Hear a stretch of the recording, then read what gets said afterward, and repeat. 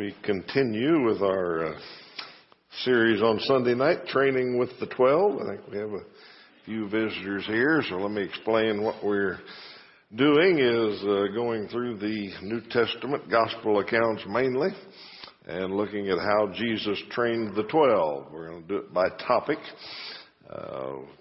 discuss what Jesus taught them, and look for all the scriptures where he did his training with the 12. Next week I'll start on a series about religious acts. He taught them a lot about religious acts. Talked about the Sabbath with them. He talked about fasting. He talked about ceremonial washings and taught them the true meaning of religious acts. So we'll take a few weeks on that. Following that, Brother Toby is going to have a series on prayer, and he'll look at how Jesus taught the 12 about prayer.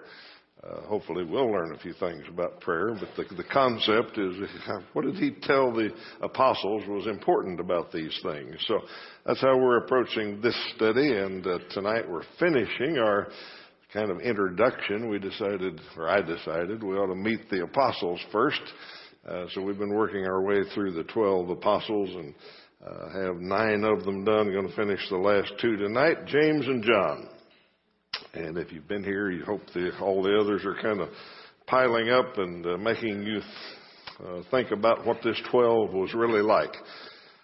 James, let's talk about him first. James and John were brothers. We've learned that. There is a possibility they were related to Jesus. We don't have any strong proof of that, but some people read the list of the women, and that's there at the top of your back page. But anyhow, whether they were or not doesn't matter. James was in the inner circle, top 3, but he was the least known. Hardly ever anything said about him. Out of Peter, James, and John, it's almost always about Peter and John.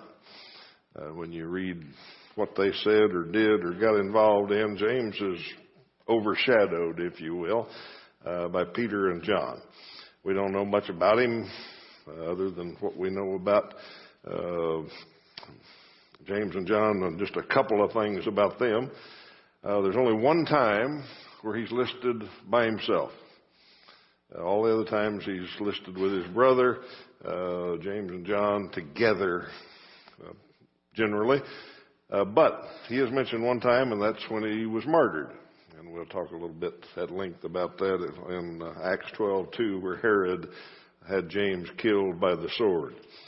Every other time he's James and John, the 2 brothers. And some of you siblings may recognize that problem. Maybe twins especially recognize that. But that was James's lot in life.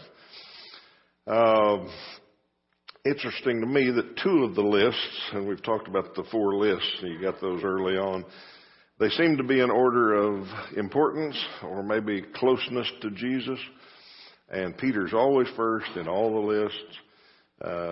Peter, Andrew, James, and John are always the top 4.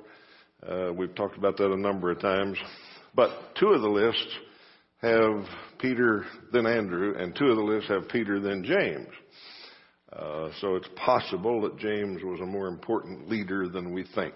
So since we're told so little about him, he may have had quite a bit of influence with the 12. Obviously not as much as Peter did, but considerably more than the rest of them, and maybe more than Andrew and John.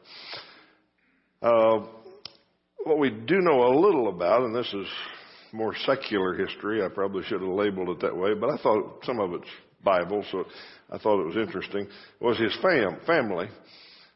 Probably they were a very prominent family. The boys are listed as the sons of Zebedee. Okay? And usually, sometimes that's used in just the name of somebody to tell you whose kid they are. But when they're referred to that way all the time, it's like Zebedee was some kind of big shot. Okay? James and John, they were sons of Zebedee. Okay. So if we take it that way, and I think it's semi-fair to take that inference from the recorded text, they were more prominent than Peter and Andrew's family, who were kind of the two brother pairs that all were fishermen and all that. We've got a little bit to support that. Zebedee's fishing business was pretty successful. He had hired hands on the boat with him, so he obviously had a good business. It wasn't just a standalone thing.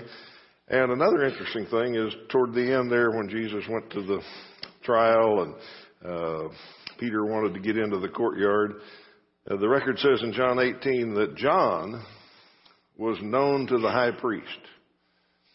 Okay? And he had enough influence somehow to get Peter into the courtyard. So somehow the family, or John particularly, was acquainted with the high priest, which is a little unusual for a fisherman from Galilee. So maybe they had connections there.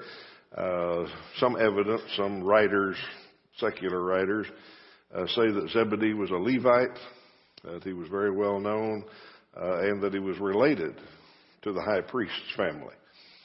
So there were family connections there, and that would account for John being able to tell the high priest and the guard to let my friend in here. It would also, if any of that's close to true, account for some of the arguments that the boys had. If James and John came from this very prominent family, they already thought they were special, perhaps. And that's why they argued about who was going to be the greatest in the kingdom. So anyhow, his family was probably well connected somehow. Another interesting thing about James, although we're not told about him specifically, is that he was one of the only three humans to witness all these things.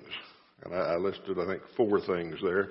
He saw Jesus transfigured on the mountain. He saw Jairus' daughter raised from the dead. That it was just Peter, James, and John with Jesus when he went to do that. He was alone with Jesus and Peter and John on the Mount of Olives when Jesus explained the end times. Matthew 24. Sometimes we think we talk about that like to everybody, but it's Peter, James, and John that said, hey, explain that to us. They were off by themselves. And, I mean, just think of that one alone. Jesus is explaining the end times to you. You know, here's how things are going to work. Here's what's going to happen. Here's how Jerusalem's going to end, and et cetera. So he heard that was one of the 3. And then he got to go to the garden when Jesus was praying the whole night before his arrest and crucifixion. So he was in there as Jesus went back and forth and came out and caught them sleeping and all of that and saw Jesus' agony. So you put all those together, James was pretty special. Peter, James, and John were all special, but only 3 humans got to see all of those things. Got to see Jesus glorified. Got to see his power when he personally raised a little girl there in the room. Got to see his sovereignty as he explained, here's how the world's going to end. And got to see his agony. I don't know what Jesus looked like when he came back out of the garden after he had sweat great drops of blood. But James got to see that. So James is a pretty special one of the apostles. Of course, what he's most known for is being a son of thunder. That was the nickname that Jesus gave him. He and his brother John called them sons of thunder. So we would probably be pretty safe to think that he was pretty fiery, passionate, short-tempered perhaps, pretty intense at least. And we don't have any other proof than a couple of stories, but he was the first one martyred. Maybe just because of his personality and the way he was and pushing it and wanting to be in the front, maybe that's what got Herod to choose him to be the first apostle martyred. Our main clue is that Jesus called him a son of thunder, along with John. Now, the 2 stories that reinforce that make us understand why somebody would call you a son of thunder. The first one is over in Luke 9, and I want to spend a little bit of time on this, so if you've got your Bibles, turn over to Luke 9, just because I think there's more to it, mainly because I spent a little time reading about it, and I thought, man, I got to share that. That's good stuff. So, Luke 9. All right, we'll get back to it in just a moment. This is when he and his brother wanted to call down fire. Okay, but the situation, if we understand that, I think explains what they were wanting to do a little bit more. The whole chapter, basically, or the start of the, now let's see where we are. Luke 9, toward the end here. Okay, 51. Okay, they were heading to Jerusalem. Let's just read the first 3 verses. As the time approached for him to be taken up to heaven, it's time for Jesus to die. Jesus resolutely set out for Jerusalem. Older translations say he set his face toward Jerusalem. He said, I'm going to my death. He sent messengers on ahead who went into a Samaritan village to get things ready for him. But the people there did not welcome him because he was heading for Jerusalem. When the disciples James and John saw this, they said, Lord, do you want us to call fire down from heaven and destroy them? Okay, so the story is Samaritans, of course, were a mixed breed of Jews and Assyrians and other pagans. Back in the Old Testament, when Assyria took over a northern kingdom, they did what Babylonians and others did. They took the best people, the best and the brightest, the Daniels and the boys like those, and the priests and the educated and the most prominent. They took them to Assyria to help build their civilization. And then they sent other people, usually captives and things from other places, pagans and foreigners, to resettle in the new captivity place. Okay. They wanted everything mixed up. They didn't want people to have their own civilization. They wanted diversity. That's what they wanted. So anyhow, they sent them into the northern kingdom, and the Jews that were left intermarried with these pagans and foreigners from other places, and they got their religion all messed up. Okay. In fact, things weren't going well, and the king of Assyria sent one of the priests back that he had captured. He said, you go back and teach them how to worship God. Well, what they ended up with was a mix of pagan and foreign and Jewish stuff. They built a temple on Mount Gerizim, and they believed, even in Jesus' day, that that was the only place you could properly worship God. And that's what Jesus talked to the Samaritan woman about.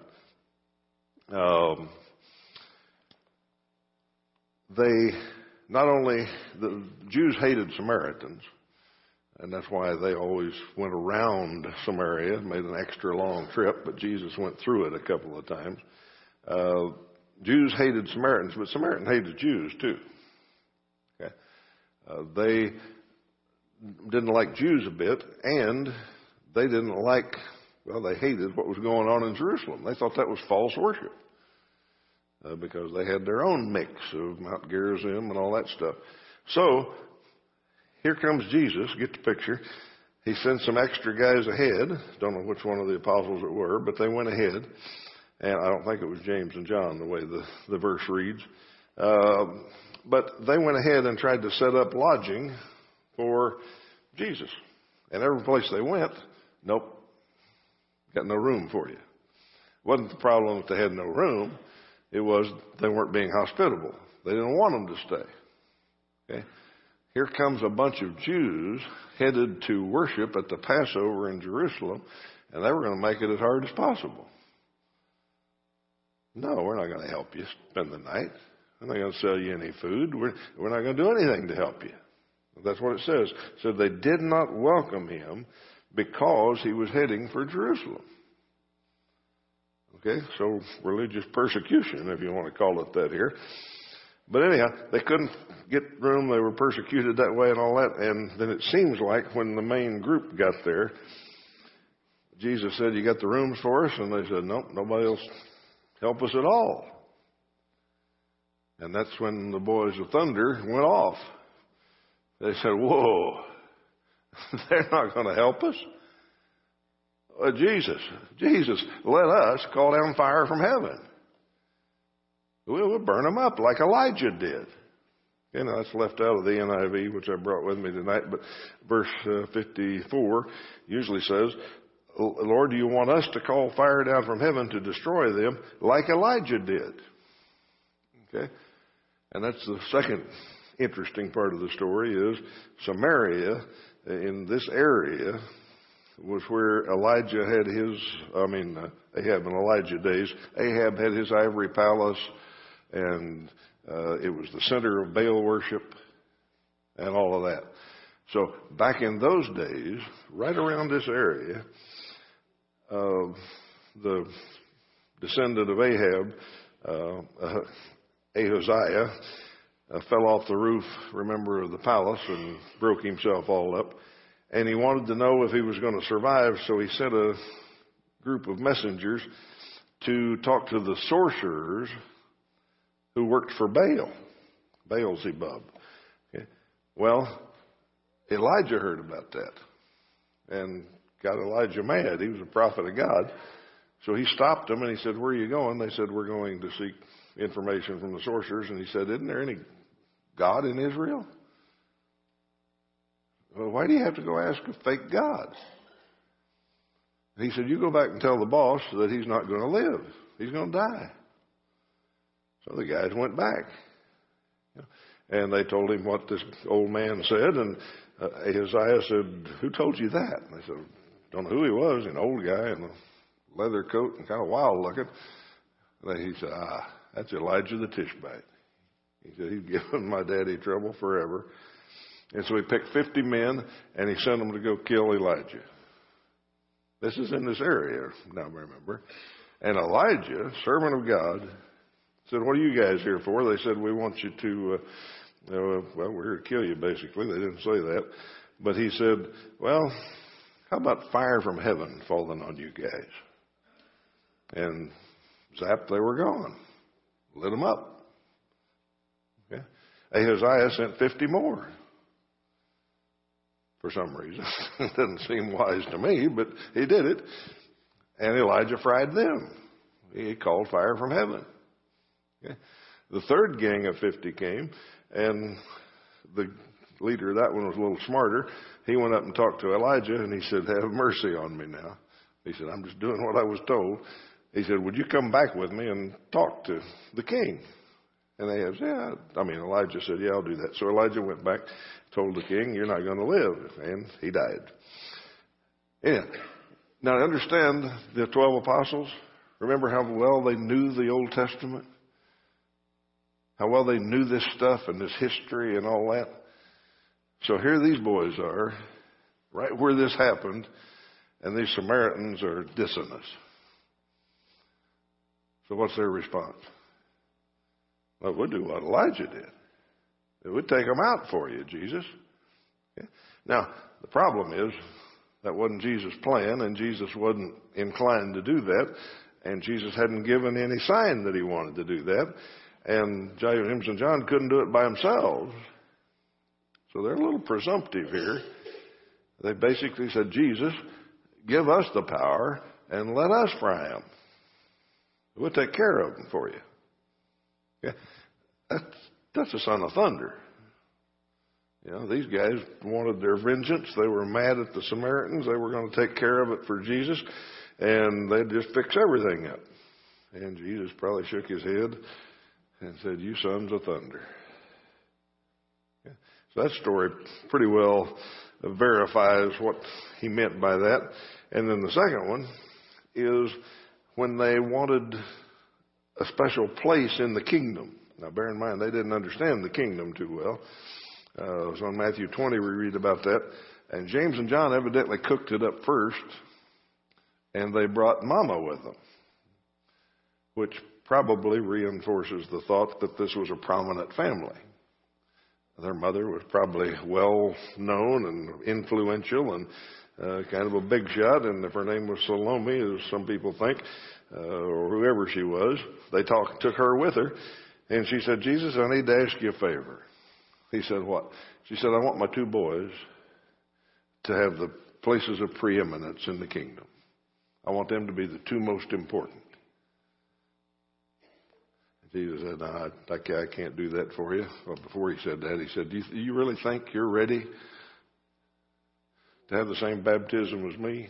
To drink the same cup? Okay. John got to see that cup when he watched him die on the cross. He said, you're not ready for that. And besides, I can't give you that. So that's the that mentality that we can be the most important, and we'll lobby for this position and push our way into a place of power here.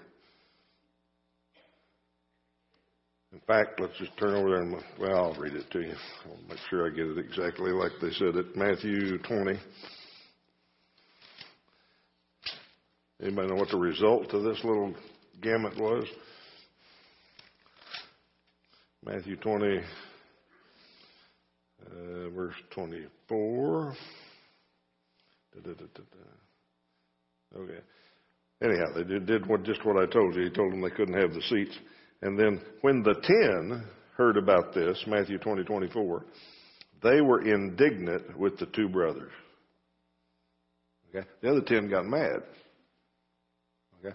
Here's this mix of people that we got here. And these two guys are outrageous enough to have Mama come ask Jesus if they can be the big shots. No wonder the 10 got mad at them. Can you imagine the next few days' journey? I'd like to know what Jesus taught them on those 2 days. He probably had some pretty good talks with them. But anyhow, that's who we're dealing with. Sons of thunder. This particular son of thunder was James. Okay.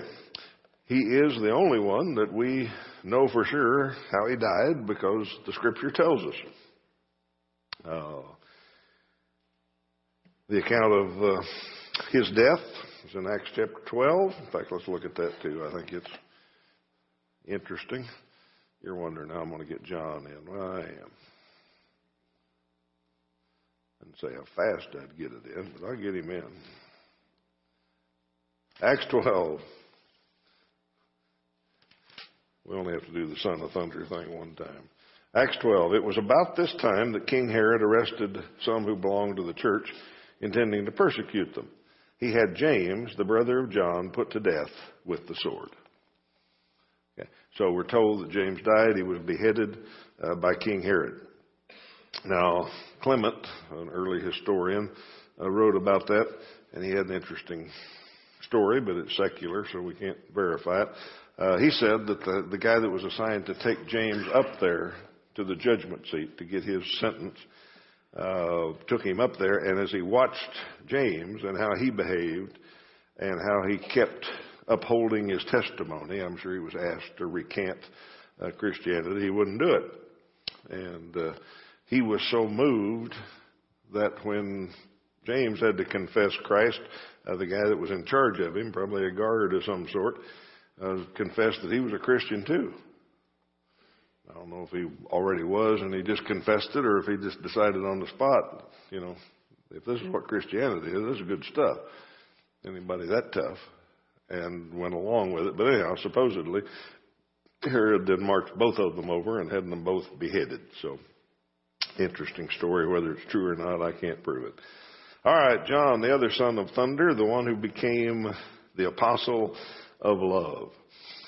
We know more about John probably than any of the rest of them because he wrote so much. And he doesn't brag. In fact, he doesn't even use his name most of the time. He just calls himself the apostle whom Jesus loved. But we get more accounts about him, so we know a little more about him. He wrote the Gospel of John. He wrote 1st, 2nd, and 3rd John. And he wrote Revelation. My position is that he changed more than all the rest of them. He grew more in this 2-year period or so. He took the training better than all the rest of them because he started out, if you remember, as a son of thunder. And he ended up as the apostle whom Jesus loved and the apostle that wrote all the time about love. In his gospel and in his 3 epistles, he uses the word love over 80 times. He just talks about it all the time. That's how he explained things. And he was probably the most influential apostle on this earth because he lived so long. He did get sent off to the Isle of Patmos. He was sent into exile there for a while by one of the emperors. But the story goes, I'm getting ahead of myself, secular legend says that he came back and that he was patriarch or the elder of the church in Ephesus that Peter started, Paul started. So if that's true, anyhow, he lived a long time. He died about 98 or so. Okay, so everything we learned about James, basically we can apply to John. He was a son of thunder. He witnessed all those amazing things that James witnessed. As far as we know, he was the only apostle to witness the crucifixion. There might have been some others watching from afar off, but the Bible doesn't even insinuate that. The rest of them fled and went into hiding. John went in with Mary, got right down close to the cross where Jesus could talk to him. So probably saw the nails driven into his hands and probably saw it all.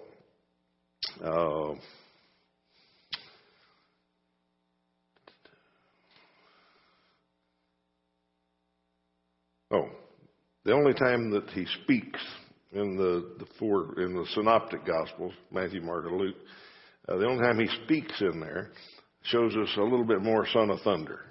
Okay, let's turn over to that passage, Mark chapter 9. And this is just him by himself. Mark 9, down verse 38. They came to Capernaum. Let me see if I got this right. 33. There, 38. All right. They're traveling on the road. And in verse 38, John came running up to Jesus and said, "Teacher, we saw a man driving out demons in your name, and we told him to stop because he wasn't one of us." Jesus said, "Don't stop him. No one who does a miracle in my name can in the next moment say anything bad about me. For whoever is not against us is for us. I tell you the truth, anyone who gives you a cup of water in my name because you belong to Christ will certainly not lose his reward." Kind of a strange teaching here, and we'll have to get to it in one of our topics. But the interesting part is, this is how John thought. John was sectarian. John was, our group is it. And if anybody's doing anything and he's not one of our group, then we got to stop him. Even if he's doing something good. You know? Now, how other people cast out demons in the name of Jesus evidently shows us the power of the name of Jesus. That's all we know about it. But whatever he was doing, Jesus didn't want him stopped. He said, if he's doing something good and he's using my name, well, then he isn't against us. We can be sure of that. A little different than some of our attitudes sometimes. We may be a little closer to John's than Jesus is on this. But anyhow, that's kind of a son of thunder thing, isn't it? This is our little group, and boy, I don't want anybody else doing anything but us. So that's the only story we got where John himself speaks. I think his writing is very interesting, which also, to me at least, reinforces his Son of Thunder title. John's black and white. You don't have many questions when you read John. Read 1st, 2nd, 3rd John. Of course, Revelation is something else. If you read 1st, 2nd, and 3rd John, he is dealing in absolutes. He deals in certainties. It's cut and dried with John. There's light and there's dark. That's the way it is. That's the way the world is. There's light and dark. There's life or there's death. There's the kingdom of God and the kingdom of the devil. the righteous or wicked? Just the way he talks. Just the way he lays it out there. He says, if we are born of God, we do not sin. Indeed, we cannot sin. Okay. You believe that? You say, well, yeah, I can explain that. Well, I can explain it too. But John didn't explain it. John just says, here's the way it is. Now, Paul, he explained it. He went into all the subtleties of it. And, yeah, we sin, but, we don't want to, and our struggle with sin and all of that. And John just says we're Christians. We don't sin. In fact, we can't sin. Now, he's talking about repeated, consistent, unrepentant kind of sin. We know that. But the point is, he doesn't explain it. He knows we sin. Another place, he said, if you say you don't sin, you're lying. But his point is, as Christians, we don't live that way. He said things like, he who does good is of God, but he who does evil has not seen God. Whoever doesn't abide in the doctrine of Christ doesn't have God. He's hardcore now. He didn't have any gray ink. He didn't know how to write about the gray areas. It's black and white. Okay. Son of thunder, I think. Just the way he thinks. Now, he also threw in a whole lot of love. He explained that. The other word that he uses almost as much as he uses love is truth. Hey, you better be with the truth if you're playing with John. In fact, he said, I got no greater joy than to hear that my children walk in the truth. The people that I've dealt with, they walk in the truth. That's good. And so that was John. He changed a lot over the years, but he was still black and white. Okay, legend says that he didn't leave Jerusalem for a long time. The rest of them scattered at different times and went different directions, as we've been reading. But he stayed until Mary died because that's the job Jesus had given him. John, take care of my mother. So he stayed until he got that done. When she died, he left, supposedly. Virtually every early history writer says that he ended up at the church in Ephesus and was kind of the patriarch there, which is understandable. I mean, if an apostle, the last living apostle especially, showed up, he'd be pretty important in that church. He was exiled to the Isle of Patmos, and one historian says that when he came back, when he was released somehow, he came back, but he was so frail that they had to carry him into the church, and that he died around 98. Okay, 98 A.D., not 98 years old, but he probably would have been a little younger than 98, but maybe not a whole lot. All right, that's our 12. Very common men, very uncommon men. I don't know what's stricken you about all of this, but how little we know about them has really impressed me. We just aren't told much about them. You'd think we'd know a whole lot more about them, but we don't. We know they were picked, and we know they were important because they were picked after a night of a special meeting of the Trinity, who talked all night about it. We know they became the spiritual leaders of Israel.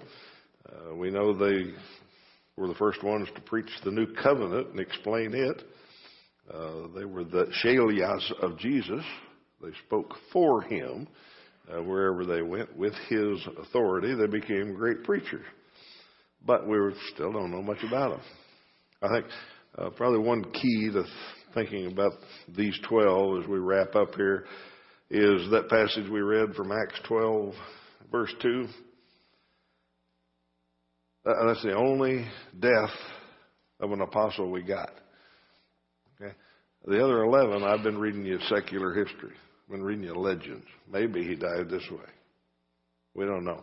But this one, the death of one of the top three apostles is recorded as Herod had James, the brother of John, put to death with the sword.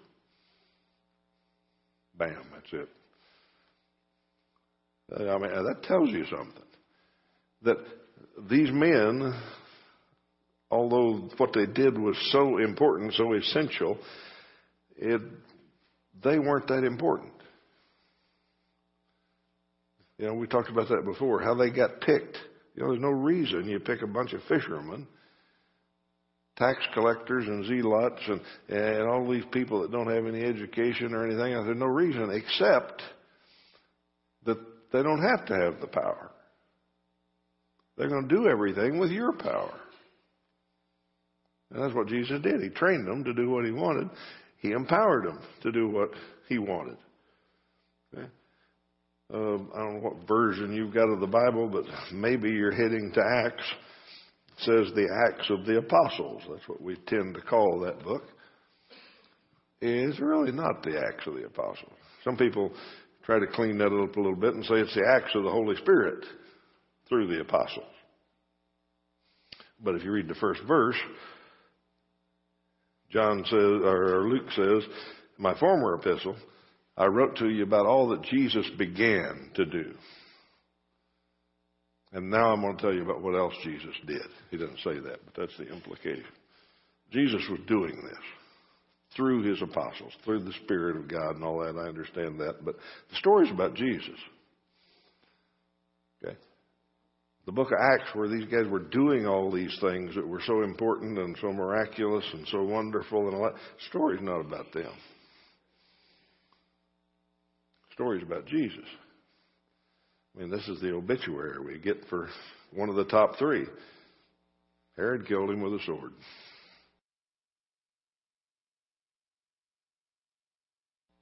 Essential, but not that important.